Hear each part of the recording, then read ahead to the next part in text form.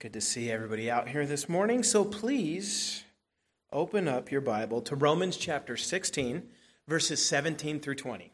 Romans chapter 16, verses 17 through 20. The title of the sermon is How to Deal with False Teachers. How to deal with false teachers. And once you're at Romans chapter 16, verse 17, if you're physically able to stand for the public reading of the scripture, that would be great. I'll be reading from the Christian Standard Bible. Paul the Apostle writes this. He says, "Now I urge you, brothers and sisters, to watch out for those who create divisions and obstacles contrary to the teaching that you learned. Avoid them, because such people do not serve our Lord Christ, but their own appetites. They deceive the hearts of the unsuspecting with smooth talk and flattering words. The report of your obedience has reached everyone. Therefore, I rejoice over you. But I want you to be wise about what is good, and yet innocent about what is evil. The God of peace will soon crush Satan under your feet. The grace of our Lord Jesus be with you." This is the word of God. Let's go to our Lord in prayer.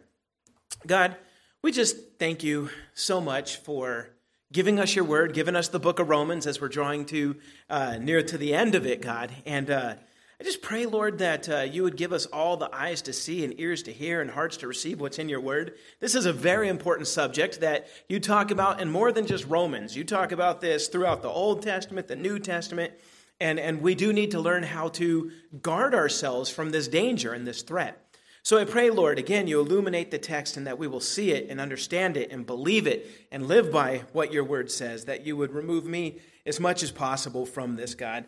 That way I don't mess your word up. And we just pray, Lord, that those who know you will be more like Jesus after hearing and receiving your word. Those who don't know you will come to faith and be saved today. And then, Lord, in everything that you be glorified. And it's in Jesus' name we pray all this. Amen. Please have a seat. I think as human beings, we all intuitively know that this world is not a safe place. There are people out there who are a danger to you. And because we know this, what kind of things do we do about it? We have locks on our doors. We have security systems in our houses. We have passwords for our computers, VPNs for our Wi-Fis, two-tier authentication systems to log into any online account that you might have, biometric access to your phone with your thumbprint or your face. We protect our bank accounts. We protect our investments. Businesses will pay a lot of money to security teams to guard the business property, and the list could go on and on and on. And I bring it up just to say that we all know, we intuitively know that some people are a danger to the things that are important to us. Well, I bring this up because there exists a danger that is not just directed at your homes and computers and smartphones and bank accounts. A far greater danger exists, and it is targeted at your souls. And that is what our text is about this morning. Okay, false teachers are a danger to your eternity. Yes, criminals might be a danger to the things of this life, but false teachers are a danger to your eternity. And so that is what Paul will be hitting this morning, right? That's what we'll be seeing in the text. As he finishes up the book of Romans, he closes this book with a warning, a greeting, and a reminder. Now, originally, I was going to finish the rest of the book. I was going to hit the warning, the greeting, and the reminder. But I soon realized how important this warning is. So I know last time I said I'll be finishing the book of Romans this time. I'm not. Okay, I'll finish it next time. Okay, this morning we're just focusing on the warning. We'll hit the greeting and the reminder next time. Okay, and so the point of the text is the warning this morning. It's this. It's that false teachers are a true danger. Therefore, believers must be vigilant. It's not enough just to say, hey, they're dangerous. The text is telling you what to do about it. Okay? So false teachers are a danger, therefore believers must be vigilant. So, as we get into Paul's warning, I first want us to think of something, okay? I want you to use your imagination, okay? Imagine a large scroll. Imagine that you are Paul the Apostle and you've been writing the book of Romans. You have filled this scroll with all of the amazing doctrine and application that we've seen in Romans. You've also, once you're done with that, you commended the carrier of the letter, Phoebe. You then acknowledged the wonderful service of 26 Roman Christians. Now, you look at the scroll and you only have a little bit of space left. It's not like Microsoft Word documents where you could write and write and write and write and it never runs out of digital space. You could write until you've said everything you wanted to say or everything you could think of, but not with the scroll. There was a physical space limit as to how much you can say. So you're Paul, you're looking at this little corner that's left on this expensive scroll. You know there's more that you want to say. But you also know that customs and courtesies matter. And in every letter in the ancient world, you at least have to have the author give a greeting at the end. Otherwise, it's rude, okay? Paul hasn't done that. And then also, every letter has to end with some sort of well-wishing for the audience. Usually in the ancient world, they would wish for your health. Christians took that and wished grace and peace upon people instead. They would give a benediction, okay? And they would remind them of our salvation in that benediction, right? And so that's better than wishing for somebody's health. When you're wishing for grace and peace with God, you are wishing for their salvation. And you're taking joy in the fact that they're going to have eternal life, okay? So my point is, it would be rude to not have something like that at the end of those letters. So Paul, in that little space left, he has to put those two things.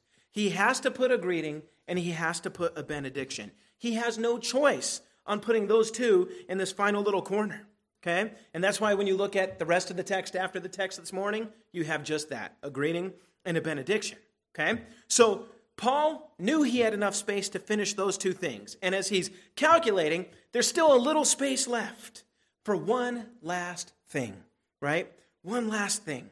And that is what I think needs to be our focus this morning, is that one last thing. Because remember, the greeting and the benediction, they're going to be added. He had no choice on that. But whatever else he puts in that little space that's left, he does have a choice on that. He gets to pick what it's going to be. And of all the possible things that Paul could talk about in this little space that's left, whatever he picks is going to be hugely important, especially at the end of a letter like Romans. This is his greatest letter. Nowhere else does he explain the gospel with the depth that he does in Romans. Nowhere else does he give the solution to Jewish and Gentile unity, and also that's the unity for any type of groups that are struggling to get along with each other. Nowhere else does he give that kind of teaching at the level that he does in Romans. Nowhere else does he explain the doctrine of sin and how it goes back to Adam and how sin will use the holy law of God itself against us, use something that's good against us, and how we are slaves. We were born as slaves into sin. Nowhere else does he then show how salvation rescues us from our union with Adam, it rescues us from our slavery to sin, and it rescues us from sin using the law to destroy us. So much good stuff in this book. So if you're Paul, and you have already hit all that good stuff to where you fed this Roman congregation more than you fed anybody else in any other letter, whatever you're going to put in this last little corner must be monumentally important. And so the question is, what does Paul bring up? Does he bring up sexual purity? No. Does he bring up marriage? No. Does he bring up an every member ministry again? No, he already did that. Does he bring up the Great Commission again? No, he already covered that with par excellence, right? And all those things are super important. But the question is, what does he bring up? He gives a warning about wolves in sheep's clothing. He gives a warning about people that claim to be our brothers and sisters, but due to their own instability, they threaten to tear the church apart from the inside. Make no mistake about it. This was so important that it was right for Paul to give the final part of the scroll to this subject. We are warned again and again in Scripture about false teachers and divisive people. Jesus warns us of them in Matthew 7. He calls them wolves in sheep's clothing. Paul warned the Ephesian elders of them in Acts chapter 20. He calls them savage wolves. Peter and Jude warn you about them in the church. The entire Old Testament is littered with example after example of false prophets claiming to speak for God, and they destroyed Israel from within the inside. And then Israel ended up being judged by God. Now, the New Testament, especially in 1 Peter and in Jude, repeatedly compares the false teachers in the church to the false prophets of ancient Israel. They are the same people, just different time. Okay? And ultimately, they are employed by the same wicked adversary, Satan himself, the first deceiver. That is who they work for. And that is why 2 Corinthians 11 warns us that Satan appears as an angel of light in order to deceive. He doesn't show up just to beat you up. He shows up to trick you. He shows up to deceive you away from the truth. And his minions are the same way. The false teachers are the same way. They don't show up and walk in the room and say, hey, everybody, I'm a false teacher. Good to meet you. They don't do that. No, they try to look like the rest of us. And then once we trust them, they attack. In fact, they are spiritual sleeper cells. Now, sleeper cells is a concept we weren't familiar with too much until 9/11 happened. Then after September 11th, 2001, now we're very familiar with the concept. Sleeper cells work for the enemy, but they infiltrate a society years before the anticipated strike. They blend in, they get jobs, they start living the American dream. You would never know if your next door neighbor was really a terrorist. He's got a normal job, he invites you to Super Bowl Sunday barbecues, his kids go to public schools and listen to gangster rap. You know, you would think, okay, this guy's just normal American. And then one day your neighbor gets that call from his boss that activates him for his purpose. Now, for years, he knew what his target was, and he's been preparing right underneath everybody's nose, right? Well, spiritual sleeper cells, same thing, but even worse. They are people who, for all practical purposes, look and sound like Christians, but underneath it all, it's one big lie. They are sons of the evil one, and their goal is to attack the church from the inside by spreading false doctrine and false living. That's what they do. In the last 2,000 years, far more people have been destroyed by these kind of sleeper cells than have ever been destroyed by the regular ones, for political stuff in the world. Furthermore, false teachers are so much worse because they could contribute to the damnation of a person's soul for all eternity. Thus, these are probably the most dangerous enemies that we as Christians will ever have to face. And if you've been in the Lord for any amount of time, I promise you, you've already met some. You've already faced them. And you might not have even known it, which lets you know how dangerous this is. Now in Jude, verse 4, he describes them this way. And John Weigel preached really well on this to really put the idea of the false teachers in our mind. But here's what Jude says here. He says, for some people who were designated for this judgment long ago have come in by stealth. They are ungodly, turning the grace of our God into sensuality and denying Jesus Christ, our only Master and Lord. Now, I want you to think about what he said. He said they come in by stealth. Okay, they're sneaking in. He says they are ungodly and they twist God's grace in order to sin. And we'll see some of the ways that happens as we go on. But ultimately, by their doctrine and their life, they deny Jesus, our Lord. So because of this danger, right, what we see all throughout the whole scripture, that's why Paul brings up false teachers. That's why Paul is going to give this warning at the end of the book of Romans. So let's look at verses 17 through 20 to see how Paul tells us to deal with this threat. In these verses, he's going to give us three things we can do, right? Three things we can do to prevent this threat from doing significant damage to your life and to the church. So first look at verse 17. Paul begins by saying this. He says, now, I urge you, brothers and sisters, to watch out for those who create divisions and obstacles contrary to the teaching that you learned. Now, there's a bit to break down from there, okay?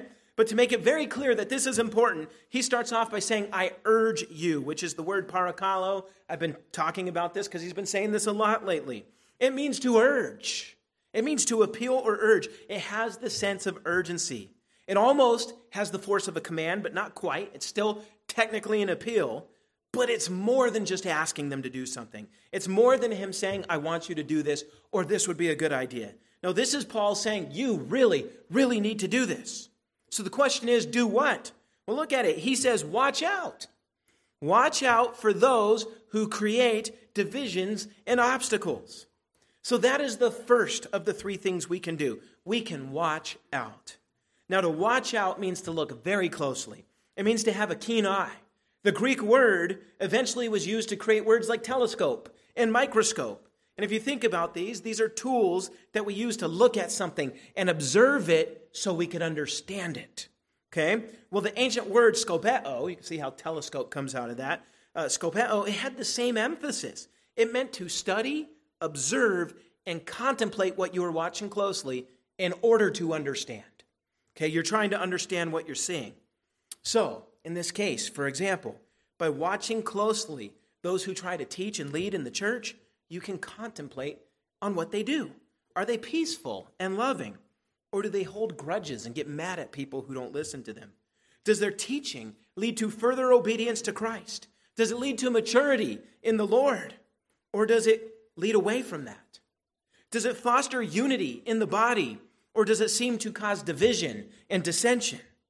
Does the person care for actual people like a shepherd and really shepherd them? Or is the person disconnected from people's lives and yet still expects to have influence over them? You could watch and observe to understand. Does the person teach things in accordance with the Bible and the church's statement of faith and historic creeds and confessions that are the good ones, the faithful ones? Or does the person seem to undermine these things? See, my point with these kind of questions is that is what it means to watch out. This is what you're supposed to be filtering through your mind as you're observing people. You can't be passive with this. It's not going to happen if you're not actively thinking. It's active. It takes intentional observation and then thinking about and interpreting what you're observing. It requires that you compare the person's words and behaviors to what you know the Bible says.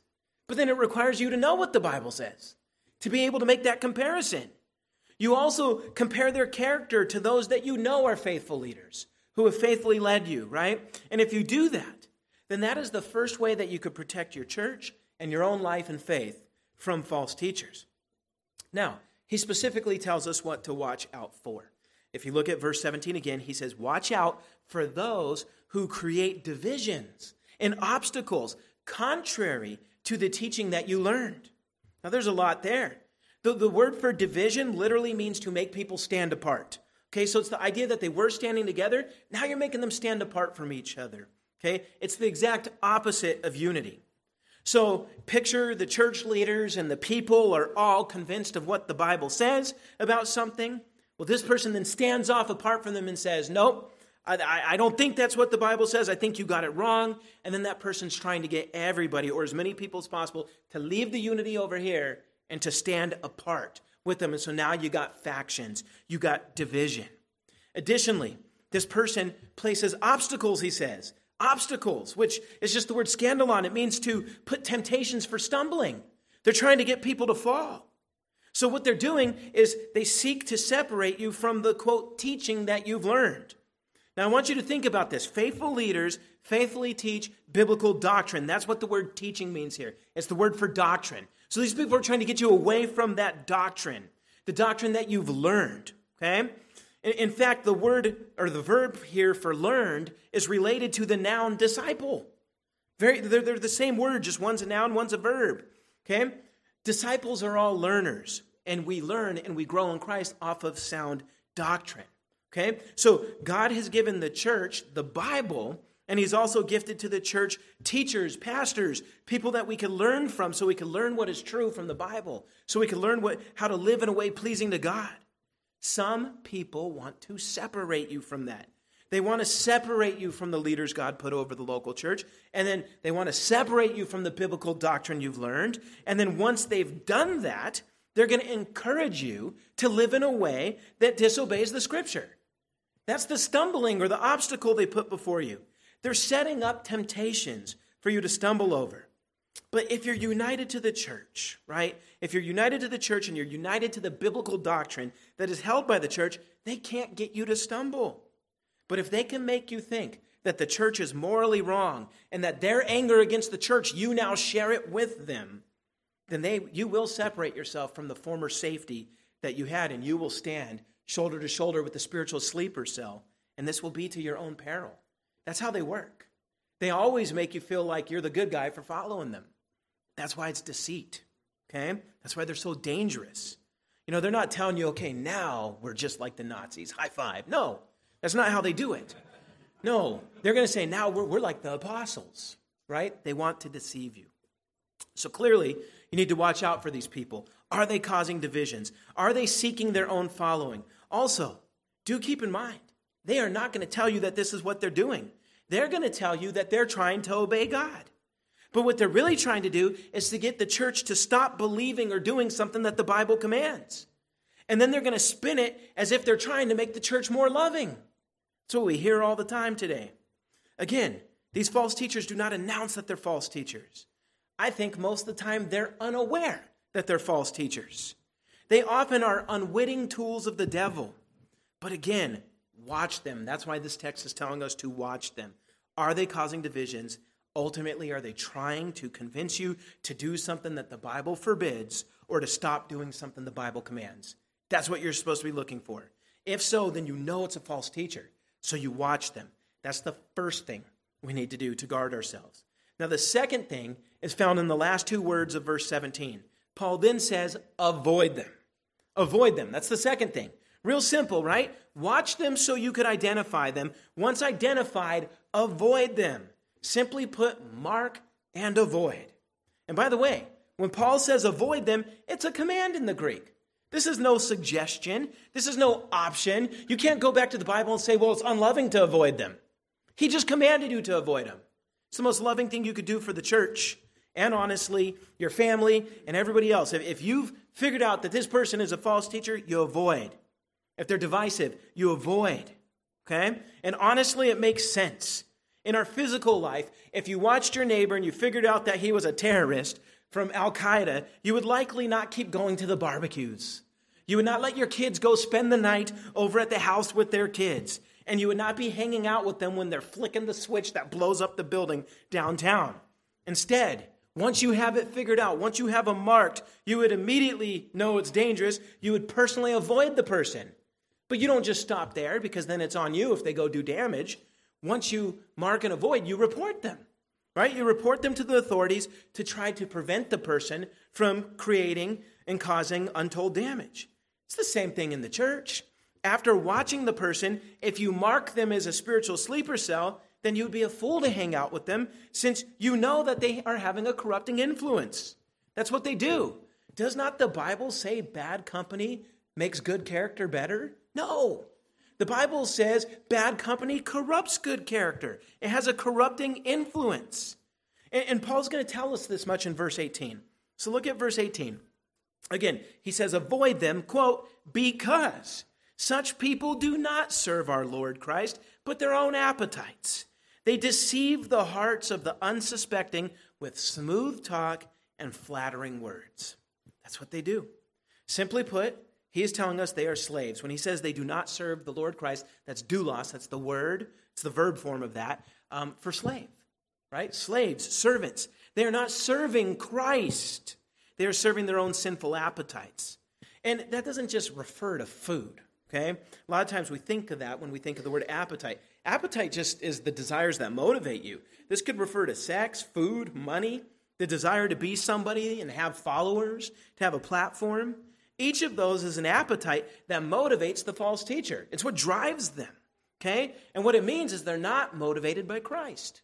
They're motivated by those things. We who are really saved, in contrast, we are servants or slaves of the Messiah Jesus. So again, you could watch these folks and you could really contemplate to see and understand if it's really about Jesus for them, or is it instead about themselves and something that they're seeking. The danger of this kind of person must not be understated.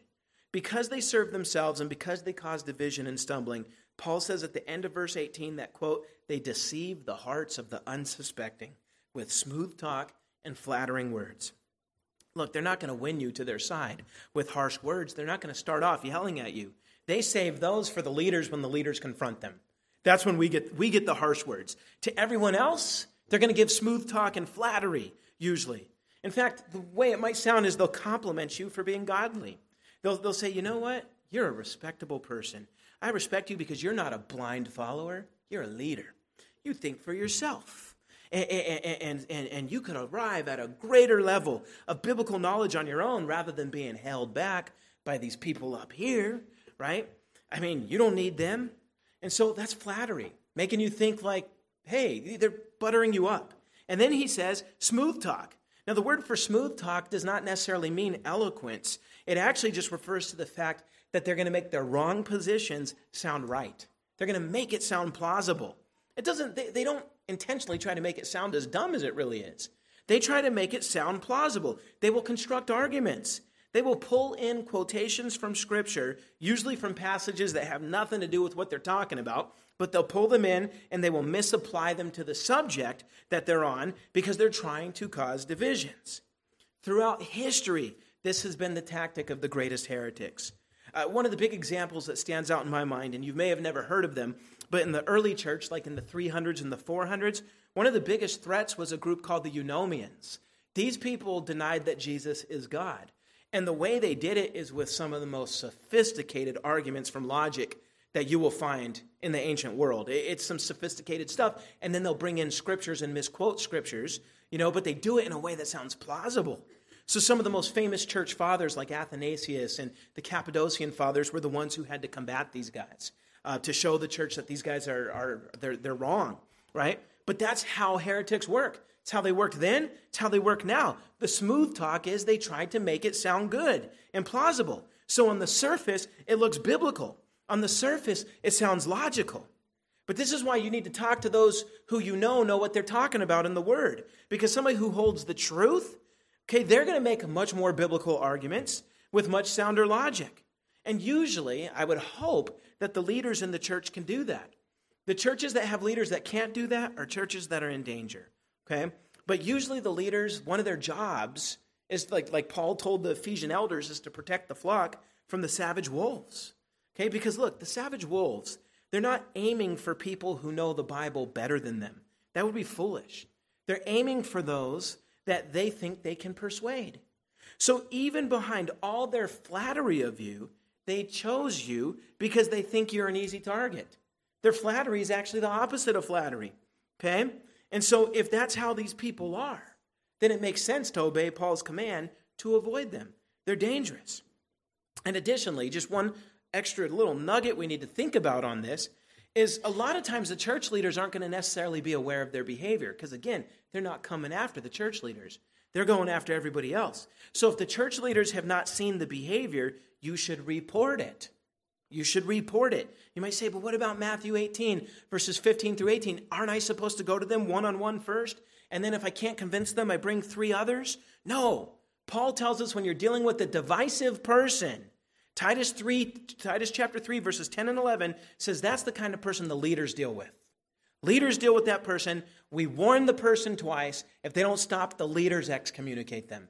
That one does not fall on to the people of the church because that would be like sending a sheep to a wolf for the dinner in which the sheep is the main course.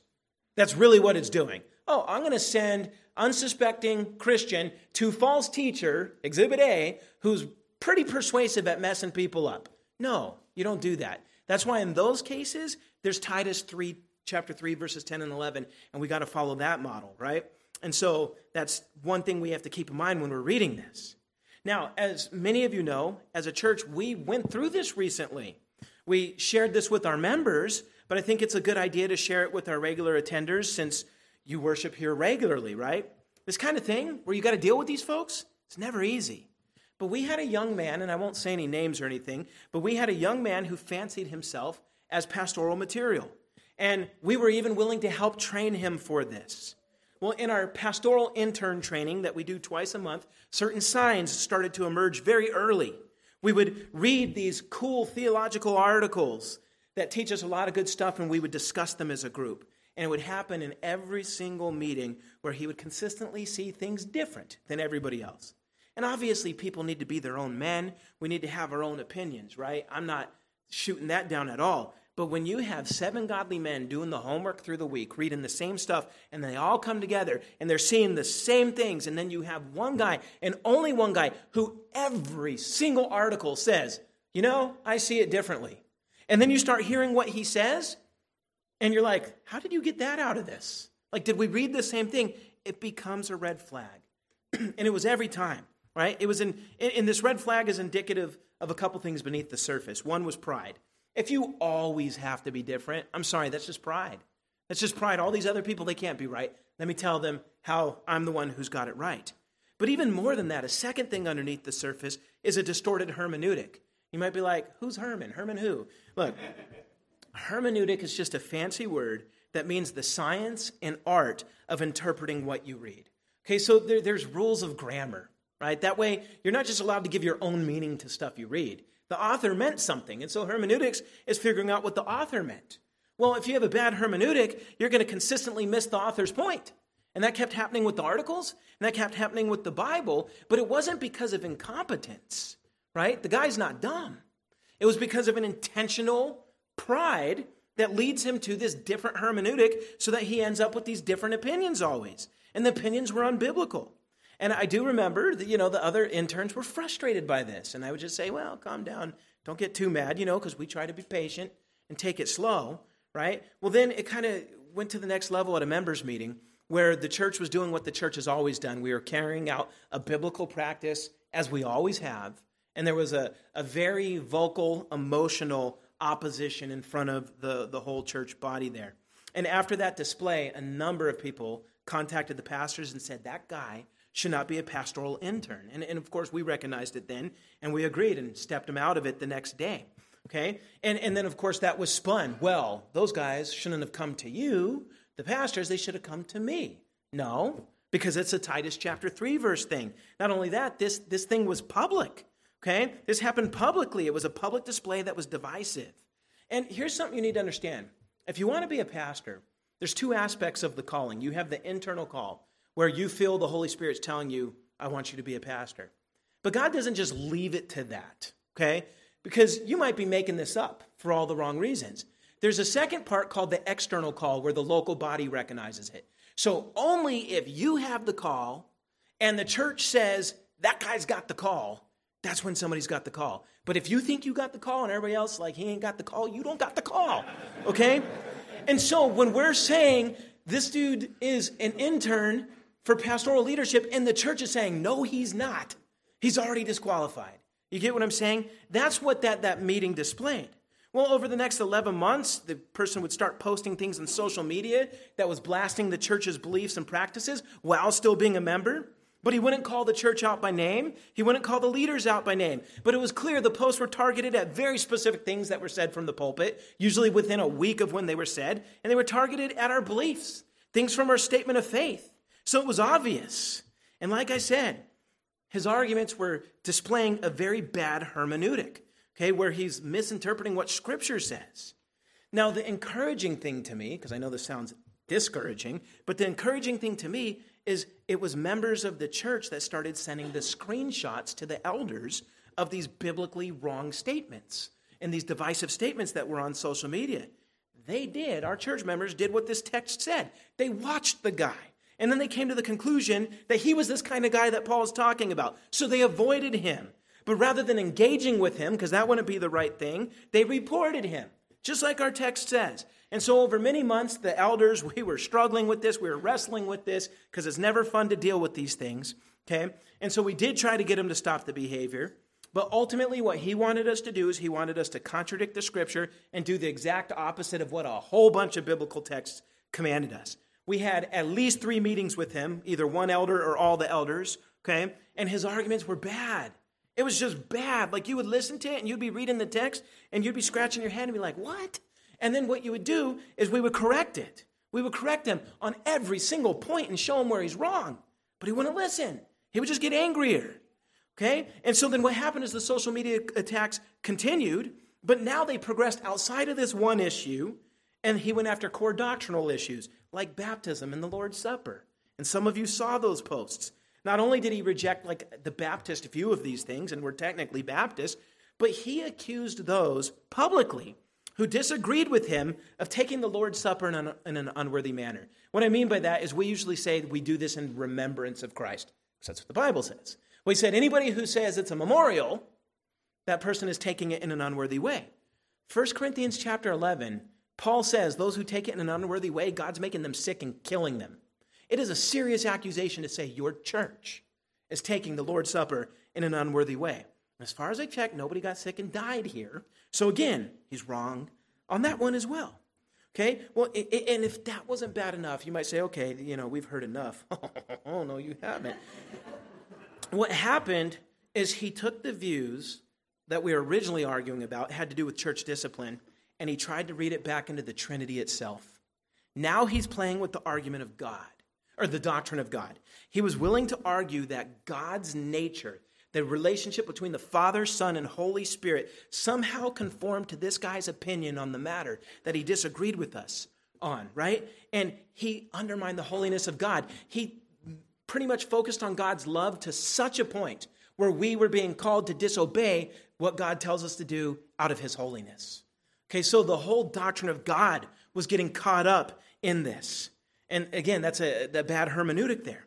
So my point is, everything in our passage this morning was present. He was trying to get people to stand divided from the church over this issue. He was trying to get the church to disobey what the Bible says on these things, which would be a temptation to get people to stumble, because now you're getting people to do the opposite of what the word says. It caused him to deny biblical doctrine and even start tweaking the doctrine of God. So clearly, I could say when reading this text, he was not serving Christ. His own appetite. I can't say for sure, but I think his own appetite is the desire to be right. I think it's just always this desire to be right. And he was willing to reorder the attributes of God to justify his opinions and his divisiveness. That's just low. You don't take your garbage into God's nature. No. But anyhow, additionally, he would misquote the scripture, which is the smooth talking. He would try to make logical arguments that would make it seem plausible. And if that wasn't bad enough, he did try to convince at least one person who was unsuspecting. He approached our most vulnerable member here and convinced him that the church is unloving and is in sin because we're doing what the Bible said. That vulnerable member then started repeating it verbatim, so that the division started only to spread to that one person. Now that member was gently corrected by one of our sisters here. And then he realized, oh my gosh, I got duped by this guy. And so he's good now, right? He's good now, but that shows how he was going after those who were unsuspecting and would use the flattery and the smooth talking to try to convince them. On a different occasion, he tried to convince the youngest of our elder interns. And when he couldn't convince him, he started yelling at him in a public coffee shop, which kind of tells you a lot right there. So as the church, we did our part. Okay? He was shown his error by the elders at least 3 times, but he persisted. We were willing just to let him leave, but then he wrote a letter to our local Baptist director of mission to try to get us in trouble with our own association. Okay, the director of mission saw the letter for what it was, sent it to me, and said, this guy's looking for trouble. And then when we read the letter, it was filled with lies. And so at that point, we're like, all right, we're done. Excommunication. And that's what happened. This happened less than a month ago.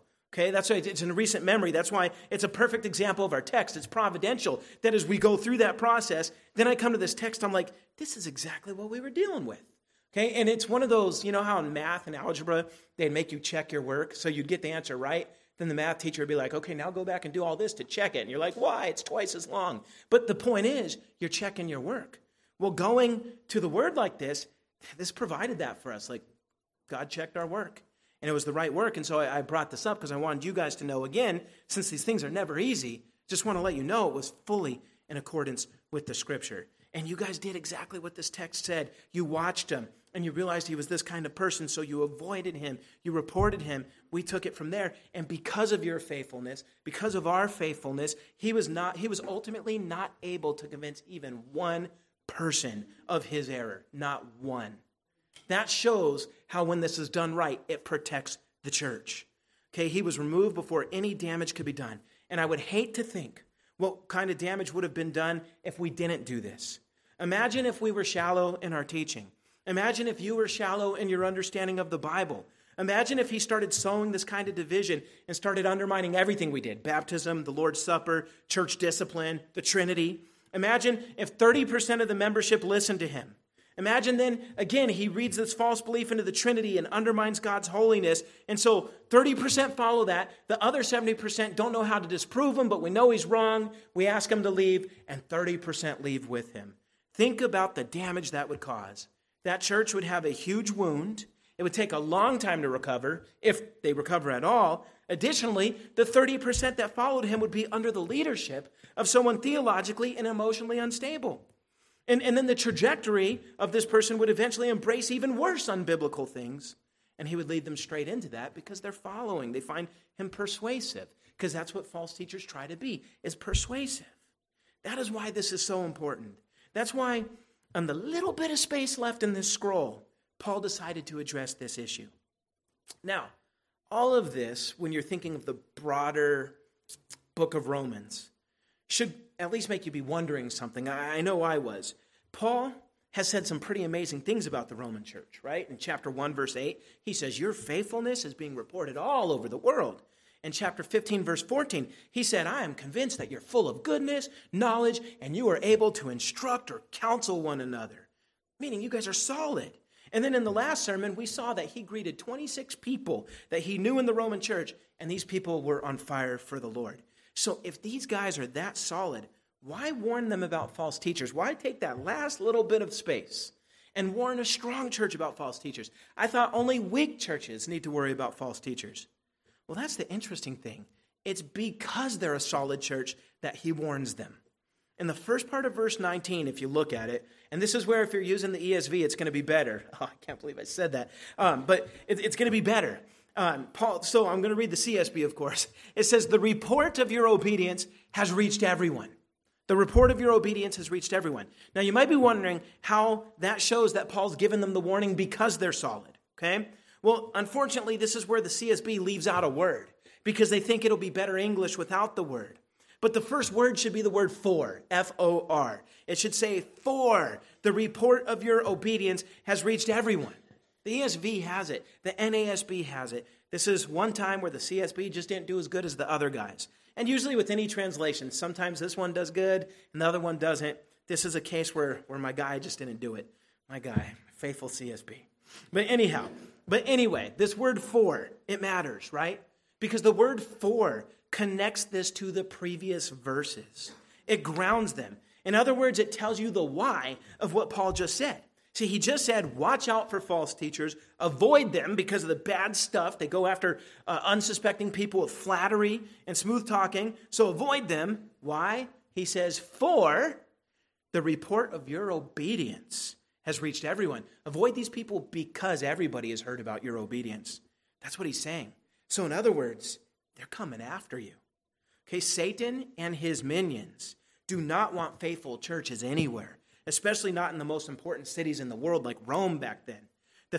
He's saying the fact that your reputation precedes you means the enemy has every desire to show up and ruin that reputation. False teachers don't just go after weak churches. It's the unimpressive false teachers that go after weak churches because there's no challenge, right? But when it comes to the strong churches, it's the most impressive and most talented false teachers that will be sent. You don't send your weak guy to do the hard mission. No, that's not how it works, okay? And so now these people might not even know that they're being sent by the evil one. They might not even be aware, but they are. Talented people are going to be drawn to the places that seem booming and full of talent. Intellectual heretics are going to be drawn to the churches that have intellectual preachers because they know those churches value knowledge. And so if they could show that they have even more knowledge, they could get a follower.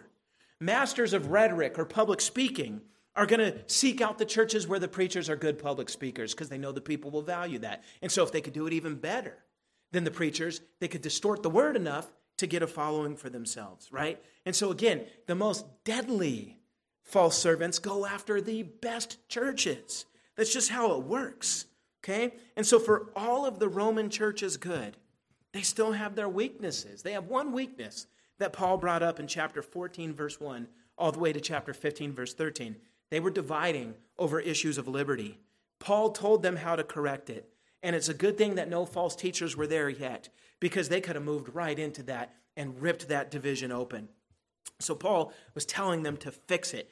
Fix it quickly. And I want you to think about it. Let's pretend, use our imagination again, that our church, instead of being a church, was like a medieval castle town. So you got this town, you got this big castle, and you got this really cool wall. And let's say you guys are all just really good warriors. Like all of you are just awesome, good with battle axes and bow staffs like Napoleon Dynamite, whatever. You know what you're doing. And so we have a reputation of being strong. That invites a challenge. And so there's going to be other kingdoms like, oh, that Sovereign Wade town. They're no joke. If we conquer them, that's more glory for ourselves. They're going to be coming. Your strength invites a challenge. And let's say you have a 10-foot gap in your wall. If you don't fix that, they're going to be able to breach the city. And even if you fight them off, still fighting happened in the city. Damage was done. So you fix that wall before they get there. That's what Paul is trying to do with the Roman church. Okay? They had a good reputation. They're in the most important city of the ancient world. They're right in the heart of the whore of Babylon. And they have been inflicting real damage to the city of man as they've been calling people into the city of God. That invites a challenge from the enemy. And where there's a weakness, they will exploit it. The strength invites the challenge, the enemy will come. It's only a matter of time. I know this is dorky, but it reminds me of when the hobbits killed the dragon. Actually, Bard, the dragon slayer, when the dragon got killed, and you just got this company of dwarves guarding the mountain, all of a sudden these orc armies come because they hear. It's the same thing with the false teachers. My wife told me to say that. No, I'm just kidding. That was my dorky illustration. But the point is the strength. Your strength invites a challenge. So Paul's warning serves two purposes.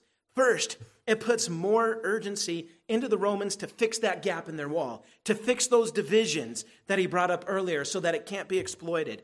Second, it serves to let this church know that strong churches cannot for even 1 second let their guard down. When strong people let their guard down, they lose. It's that simple. Probably my favorite illustration of this is Mike Tyson. Iron Mike Tyson in the 1980s was unbeatable. He went from impressive knockout to impressive knockout. And so in 1990, when he fights Buster Douglas, nobody thought Buster Douglas had a chance. Not at all. I didn't think it. As a little kid, I'm like, nobody could beat Mike Tyson, And so just thinking all this stuff. And everybody gave Mike Tyson 42-1 odds. Nobody thought Buster Douglas had a chance. And because Tyson let his guard down and got cocky, he was out partying with Bobby Brown the night before the fight. He wasn't sleeping. He shows up a little overweight, not ready for the fight, and he loses to a guy he was favored to beat 42-1. And just in case you think, well, maybe Buster Douglas was that good, he lost his first title defense. No, he wasn't that good. The fact was, I hope he's not listening and he comes finds me. But the thing is, Tyson was strong, but he let his guard down. Okay? And so we can't afford to let our guard down. He's a parable for all of us to think about.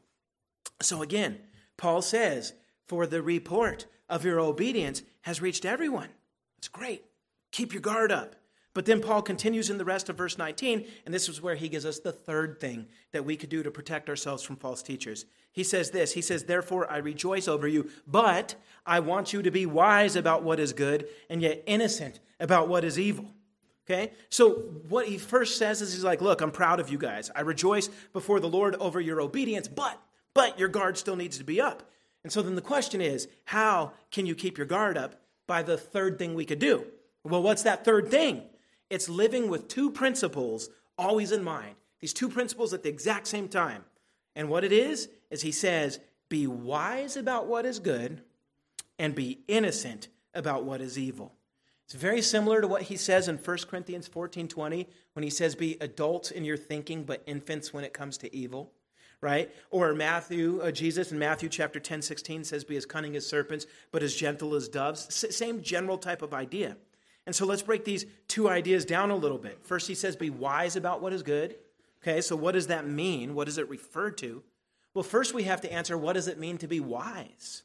In the Bible, wise means to be skilled at life.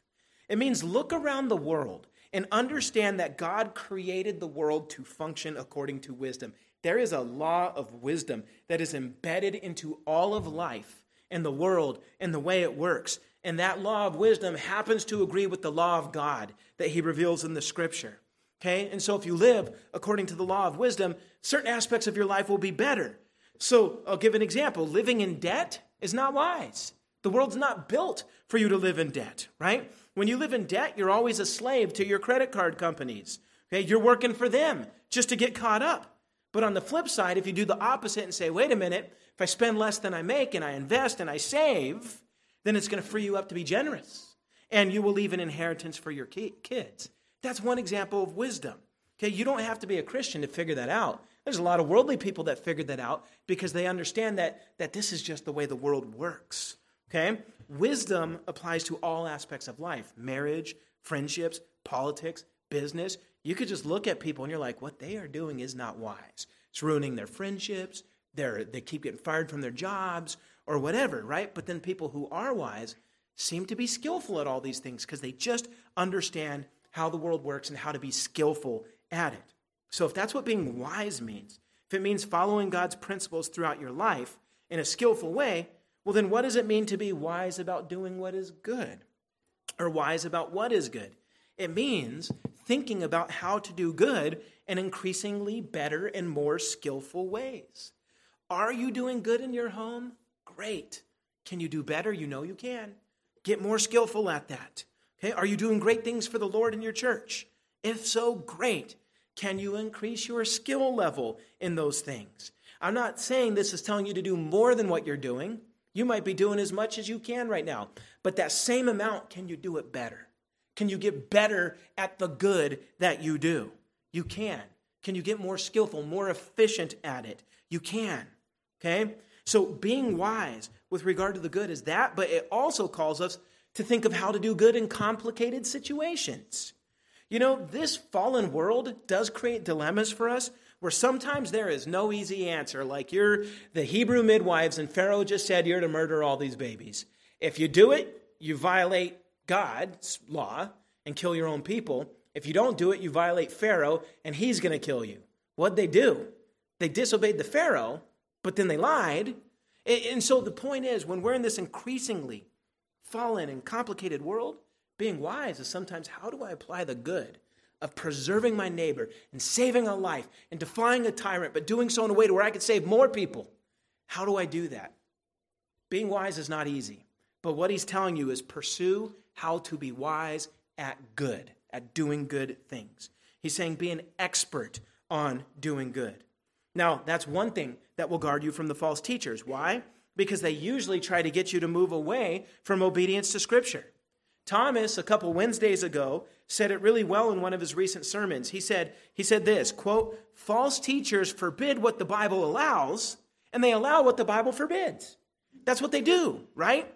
And so that's what they're after. If you're an expert at doing what God says is good, then you're going to be a really hard target for them.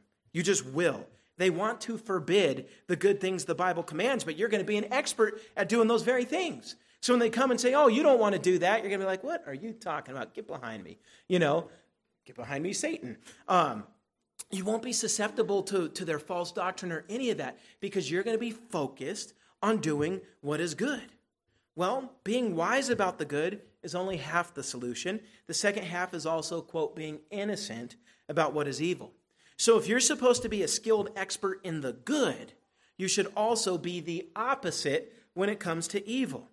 Now, first, let me tell you what this is not, okay? This is not calling for you to live in a bubble, okay? You need to be street smart in the spiritual war that we are in, okay? Soldiers in war environments tend to get killed their first 3 months in the war zone because they don't quite yet know what the typical dangers are. Even if they're told, they haven't experienced them, so they do things that get themselves killed. Once they get past that first 3 months, it's kind of rare for them to get killed. Most of the casualties are in those first 3 months. Okay, so the idea is they get street smart in the war zone. We are in a spiritual war zone that does not end until Christ returns. So yes, you do have to have that kind of spiritual street smart. You need to know what to avoid.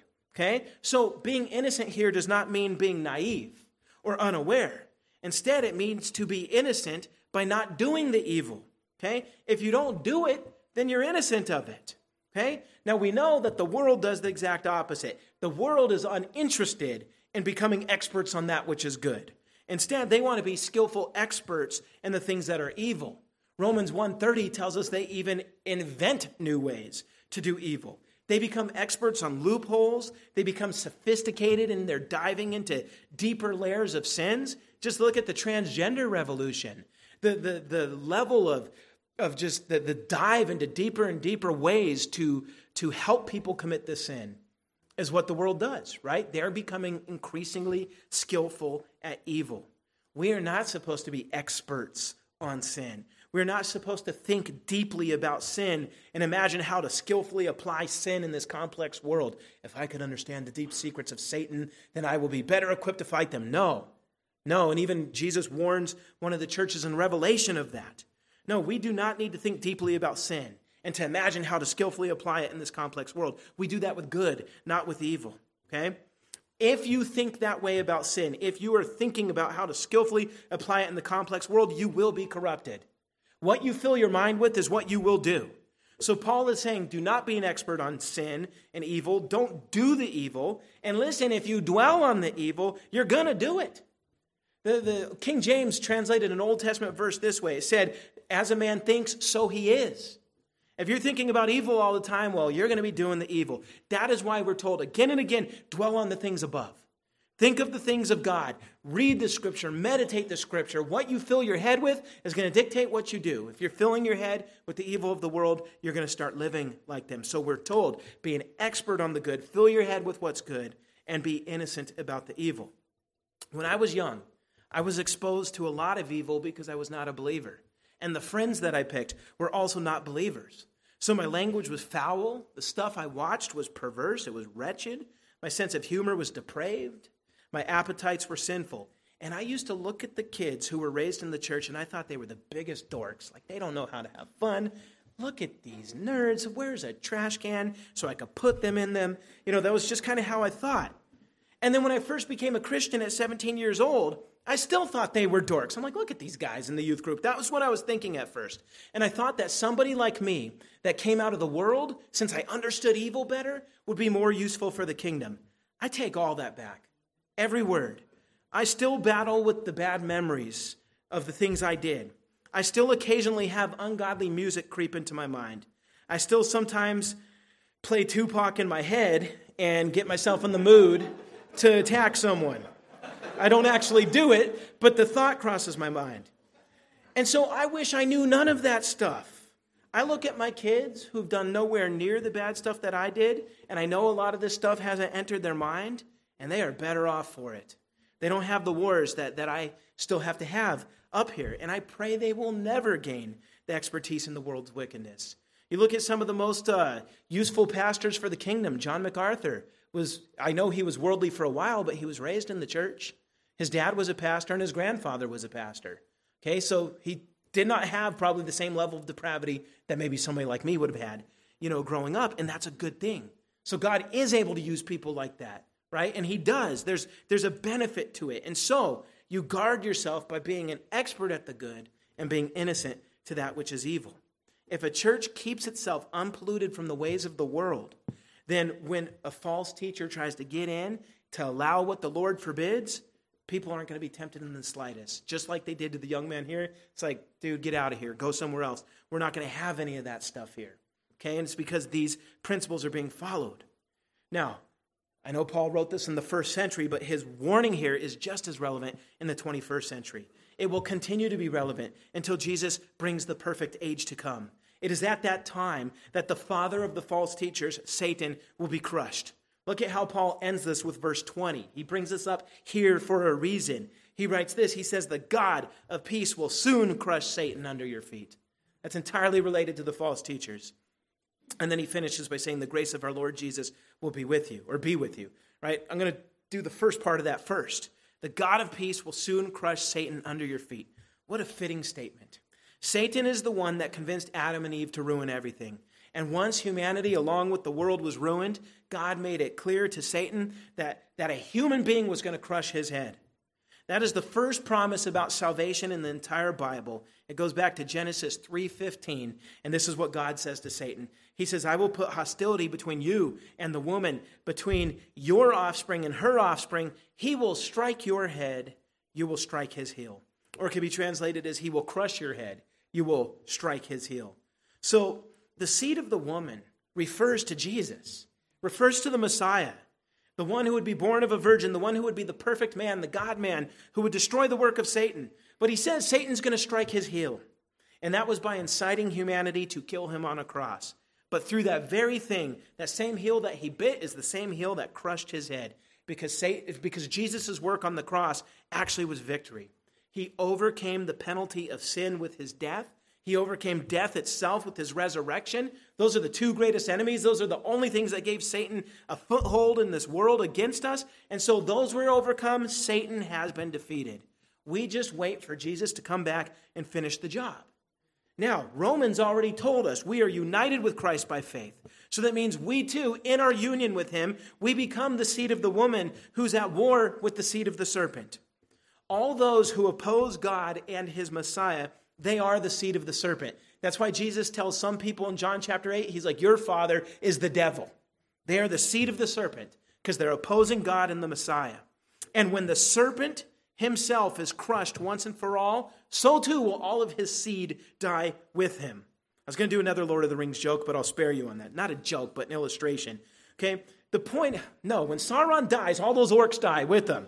So when Satan gets crushed, when he finally gets crushed, the false teachers go with him. It's that simple. Their fate is tied to his own.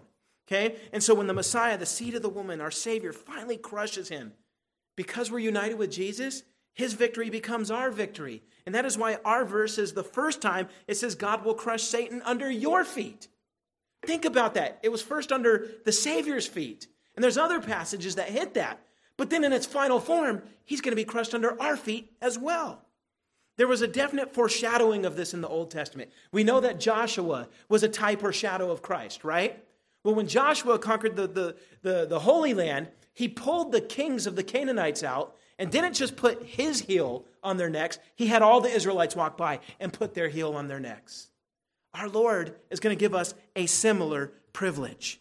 Even though Psalm 110 verses 1 and 2 says, the Lord said to my Lord, sit at my right hand and I'll make your enemies your footstool. They will be under his feet. And even though Psalm chapter 2 says Jesus, the Savior, he's going to rule the nations with the rod of iron, the same Jesus tells us in Revelation chapter 2 verses 26 and 27 that with him we will be ruling the nations with a rod of iron.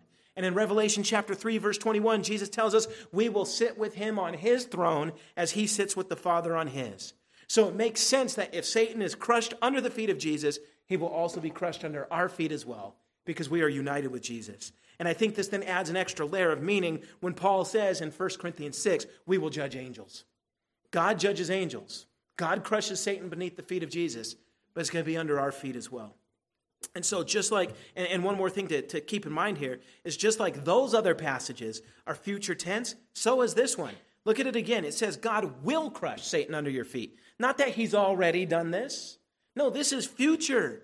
It has not happened yet. That's why we still deal with false teachers.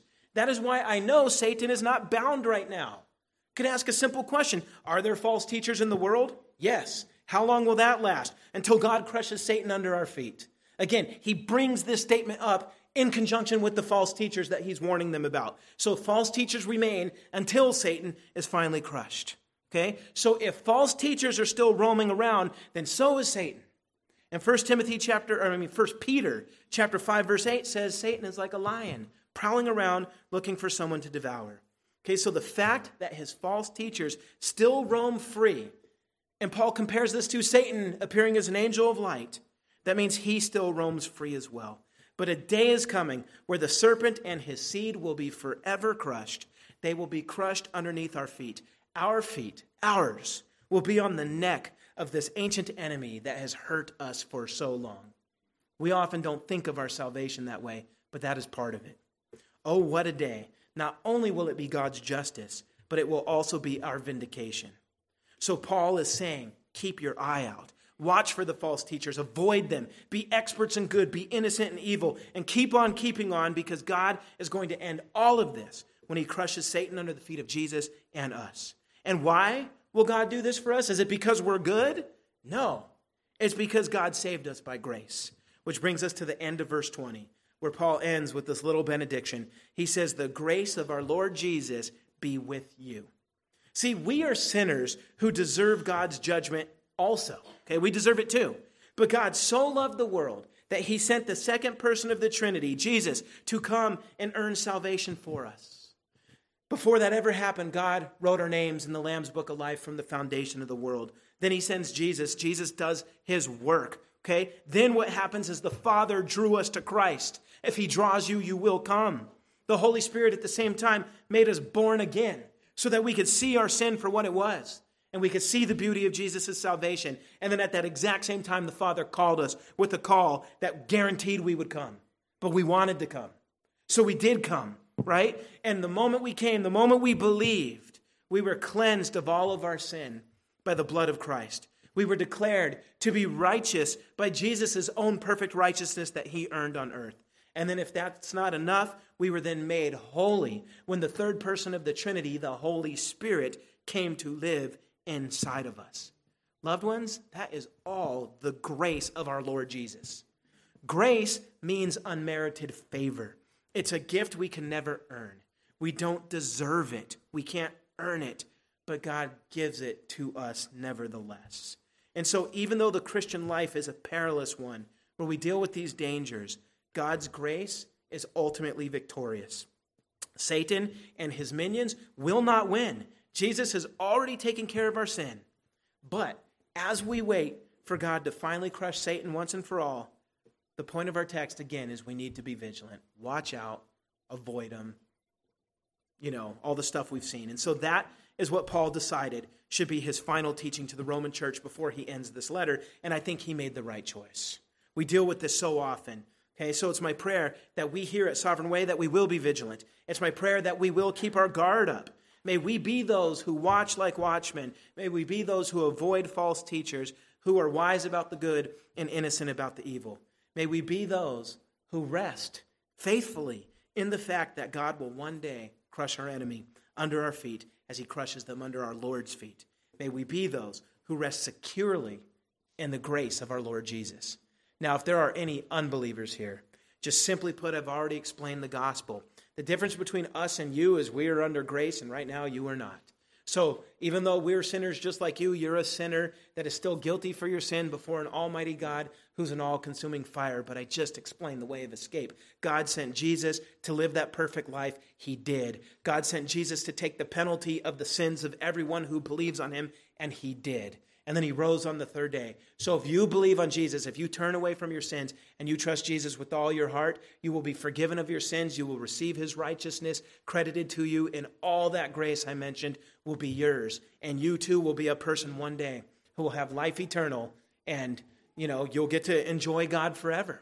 But if you reject this and you say, forget it, I want none of it, well then yes, you will have to answer for your sins one day.